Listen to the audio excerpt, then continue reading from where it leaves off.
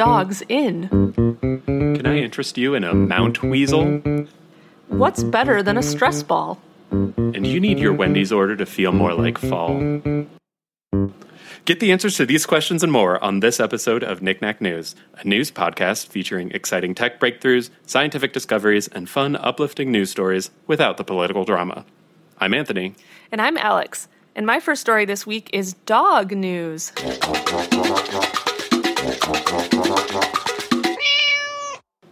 Okay, this is from BBC.com. And the headline is, Dogs Perform Mozart with Orchestra in Denmark. Feels like they should have performed Beethoven. Yeah. You're right. So I love this story so much. A classical music festival in Copenhagen, Denmark, has opened with some canine additions to the orchestra. There's footage of the rehearsal that BBC has, and it shows 3 dogs participating in the performance of The Hunting Symphony, a little-known piece by Mozart's father, Leopold. Oh. I know. So it's a different Mozart. It is, yes. So Chief Conductor Adam Fisher, who auditioned dozens of dogs for this role, said he was actually honoring the composer's wish that a part of the symphony should be accompanied by baying hounds. Okay. So basically, so this piece was written, it was supposed to be symbolizing a hunt with dogs. Yeah. And the composer actually wrote notes that there should be hounds noises it as part of the music. Of the actual music. Yeah. Okay. So so they were let's actually make that actually happen. So they got 3 dogs named Cookie, Sophus, and Sika.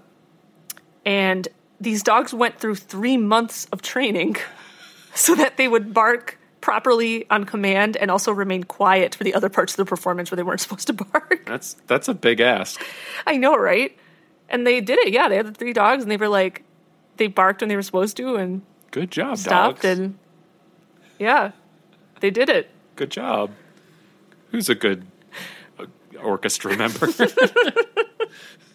And there was a video. I took a picture of the video, but this was a still from that of just they had their owners, I guess, or trainers or whoever, just with them on the stage. Yeah. And it was they were instructing them to bark while all this orchestra is playing, and then they stopped at certain point. Yeah, that's impressive. It was really interesting. Yeah. Well, I thought it was cool. My first story is dictionary news. This is appropriately from dictionary.com. Yes.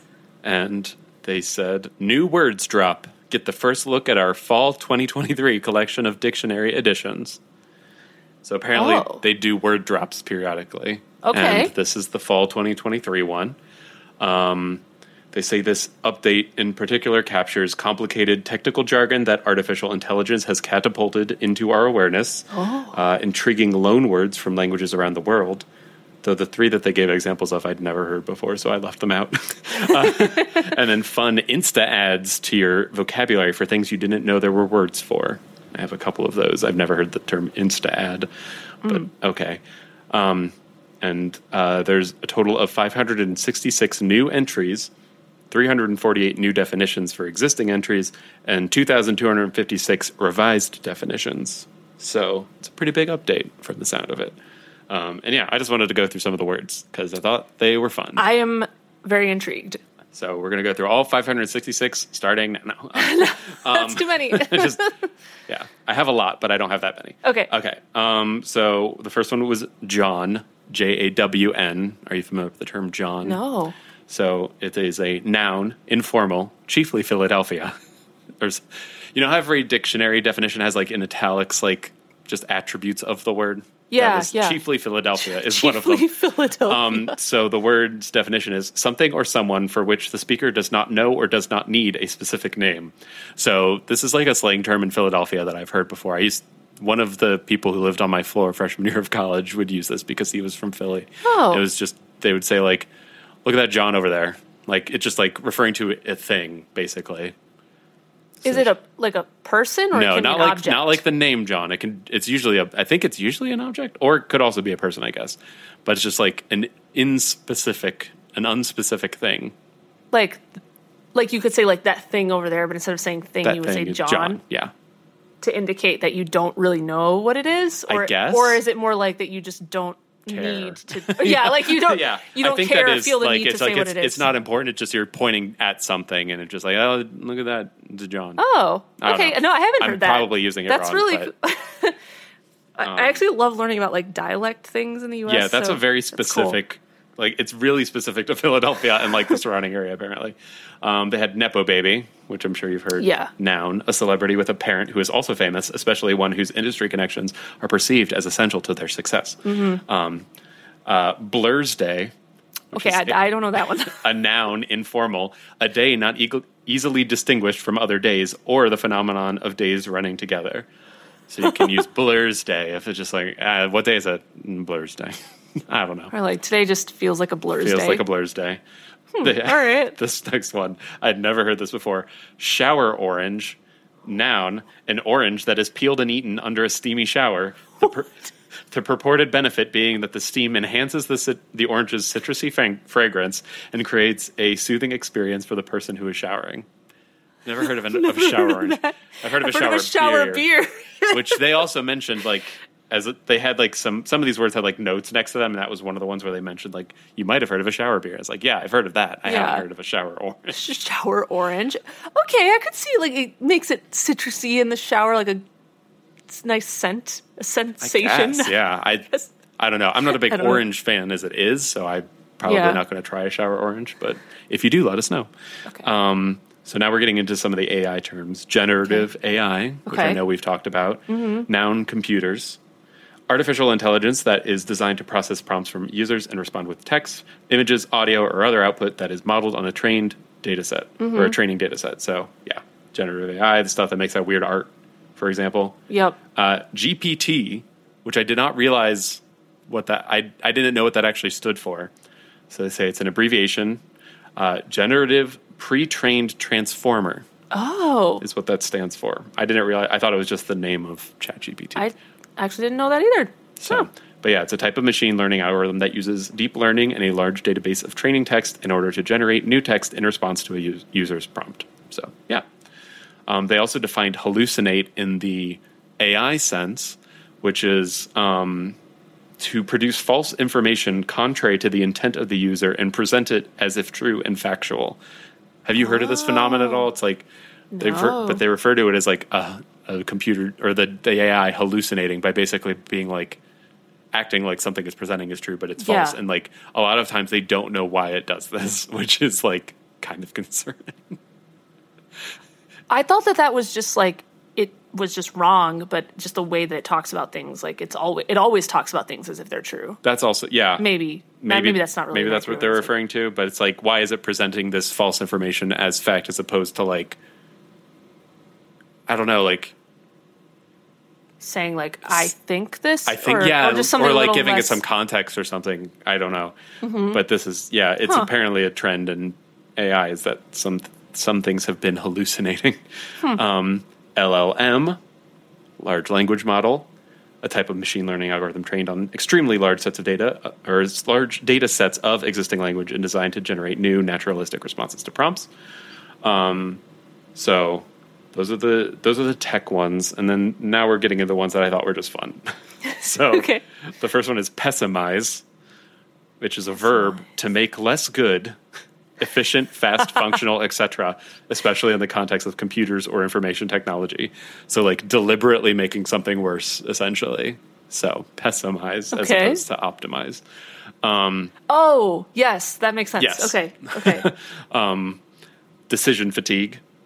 That one's not fun. It's just one that I'm kind of surprised it wasn't in the dictionary already. Yeah. Mental and emotional exhaustion resulting from excessive or relentless decision-making, especially the cumulative effect of small decisions that one makes throughout each day. Yeah, I get that. Yeah. Yeah. I liked this one. Sonder. It's a noun, and it describes the feeling one has on realizing that every other individual every other individual one sees has a life as full and real as one's own, in which they are the central character, and others, including oneself, have secondary or insignificant roles. Have you ever had this before? Where you're just like walking down the street and you like just have the realization, it's like, oh, that person, like, for them, they're the, like, main character of their lives, and I'm just, like, somebody they happen to be passing on the street.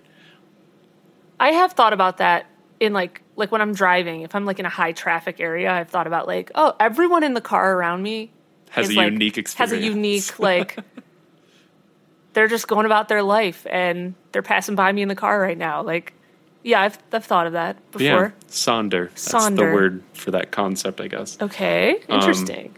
I like this one, mountweasel. It's a noun, and I also just like the concept of it. It's a decoy entry in a reference work, such as a dictionary or encyclopedia, that's secretly planted among the genuine entries to catch other publishers in the act of copying content. So basically, like, putting a fake definition on dictionary.com, for example, and, like, if you see it pop up on another site that, like, purports to be their own dictionary, like, you know that they copied your information. Nice. And they said, as a side note to this one, yes, we've got some. No, we're not going to tell you what they are. That's awesome. Paraprostokian, which is a noun, which refers to a sentence or expression in which the second part provides an unexpected resolution or contrast to the first part, as in, I'd like to see you again, but I've lost my glasses. Does that make sense? Is that a good example? What's the word again? How does Paraprosdokian. Paraprosdokian. Mm-hmm. Refers to the sentence itself. So it's like, I'd like to see you again, but I've lost my glasses. It's where, like, the second part of the sentence is like a twist. What you expect to come, yeah. Oh, yeah, okay. That makes sense. That makes sense. I feel like it's too much of a word for what it represents, but unsee, verb used with an object, to remove something seen from one's memory or conscious awareness. That wasn't in the dictionary already? To forget or ignore images or the like. I think this is in particular, like, well, I can't unsee that, like, in reference to that. But yeah, it wasn't in there before. And finally, unfalsifiable, which is an adjective describing something that is not able to be proven false and therefore not scientific. So unfalsifiable. Okay. It doesn't just refer to something that can't be falsified. It refers to something that can't be proven. Can't be proven false. Can't be proven false, yeah. Okay. Yeah. Got it. So that's all the words I brought, but there's lots and lots in this update. I just think words are fun. And I didn't know a lot of those. Yeah, most of those I hadn't even heard of. I'm just particularly fond of mountweasel. Mountweasel is great. And just, like, the idea of it in general, I think it's just like, gotcha. I think that's fun. Great. Okay, my next story is science news.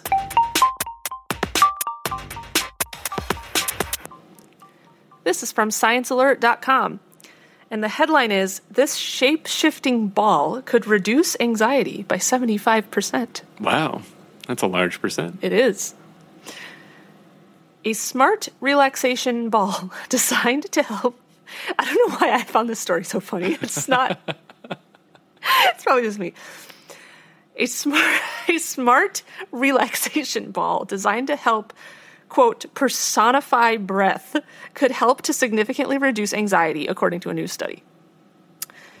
Okay, they keep calling it a shape-shifting ball, but it's a ball that, like, expands and contracts. It looks like it's basically like a stress ball, but it gets, like, bigger and smaller. Okay. With your breathing. So it's like acting like breathe. Yeah. Mm-hmm. Like a breath. Okay. Yeah. So the ball is called a physical artifact for well-being support, or PAWS for short. Okay. And it's the invention of computer scientist Alex Farrell from the University of Bath in the UK.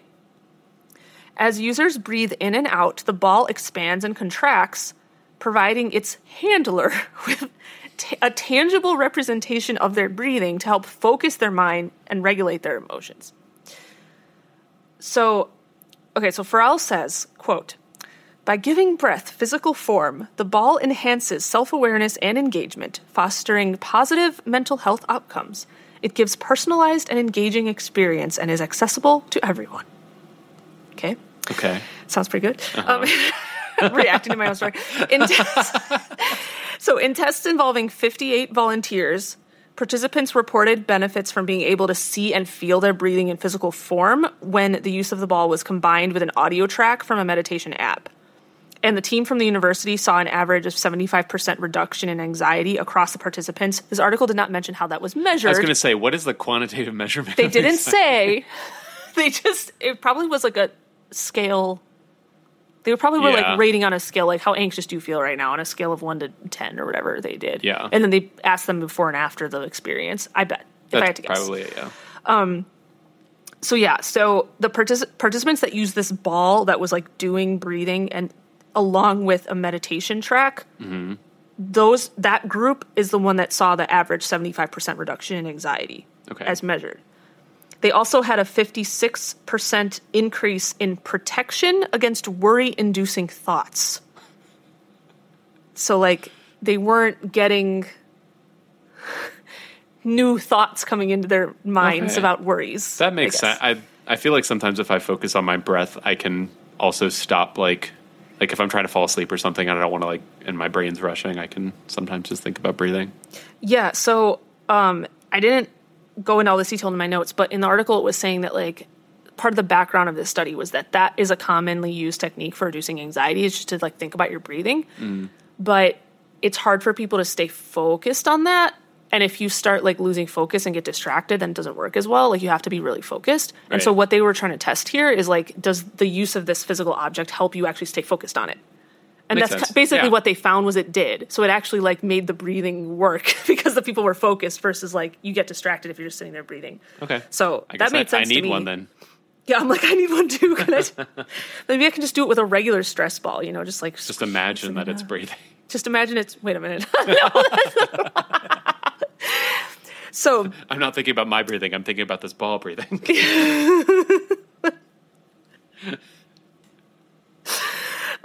So they had a group to compare to in the study that only listened to the audio that was, like, supposed to be walking them through this breathing exercise without the ball. Okay. And those people only had a 31% reduction in anxiety on average instead of the 75. You gotta get that ball. You gotta get the ball. That was their evidence that you need the ball. The ball was helping. So this research was presented at a conference recently, actually on human factors in computing systems. It hasn't been published yet in a full paper in a journal, but yeah, I thought that was interesting because I could probably use that. No, that sounds pretty useful. Yeah. I was just like, I don't know. I started reading this and I was just kind of laughing for some reason because it's just the way that they were talking about it just made me kind of. They call it pause. Yeah, they had some interesting choices of language there. Also, I take umbrage with the using P in that acronym, even though that stands for physical. Something about that doesn't work for me. Physical artifact for well-being support. FOSS. Pause. The FOSS. I said it in a British accent because it's from the UK, so that's why I did that. Even if you don't have they had this whole setup where the thing was actually synchronized to the person's breathing, so it would automatically go in and out. Oh wow! While you were breathing. We're not all going to have access to that right away. Right. But yeah, if you have a stress ball at home, you could just simulate this with the stress ball. So it's much you can cheaper, do this at home. Sure. Yeah. I think it's cool. My next story is Frosty news.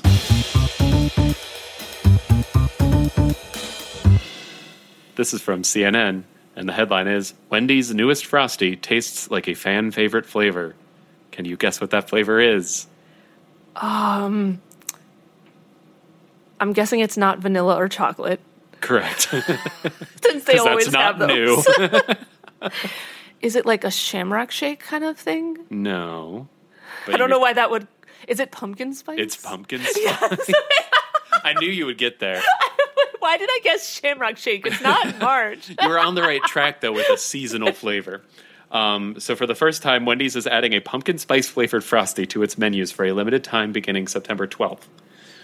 In a press release, Wendy's said the new flavor, quote, merges the same creamy, delectable texture Frosty fans know and love with hints of pumpkin and a blend of warm spices like cinnamon and nutmeg for a taste of familiar fall flavors in every bite. That sounds good. Alex is getting excited. You can't see me, but I'm like shimmying in my chair, dancing. Ever since Starbucks' pumpkin spice latte became an autumnal mainstay, dozens of other food products, from pumpkin spice Oreos to jelly beans, hot chocolate mix, and cream cheese, have crammed into the market. I think we've probably talked about like half of those on this podcast at this point. Wendy's has found success in experimenting with its Frosty flavors. Pumpkin spice becomes the Frosty's 6th ever flavor, joining the limited time edition ranks of peppermint, strawberry, and birthday cake, which apparently happened at some point. Though I'd never had any of those. I think I've only ever had a chocolate Frosty before. I've only ever had vanilla. Between the two of us, we've got the main flavors covered. Yep. The next thing I had written down is usually Wendy's only sells chocolate and vanilla versions. That's why I asked that at the beginning, because I was like, wait, they always have chocolate and vanilla, right? Yeah, chocolate and vanilla are the ones they always have. Okay. And they said also for a limited time this year, Wendy's is adding a pumpkin spice flavored cold brew coffee drink, which uses the same syrup as the pumpkin spice Frosty, which is interesting because I've never really thought of Wendy's as like a coffee establishment, but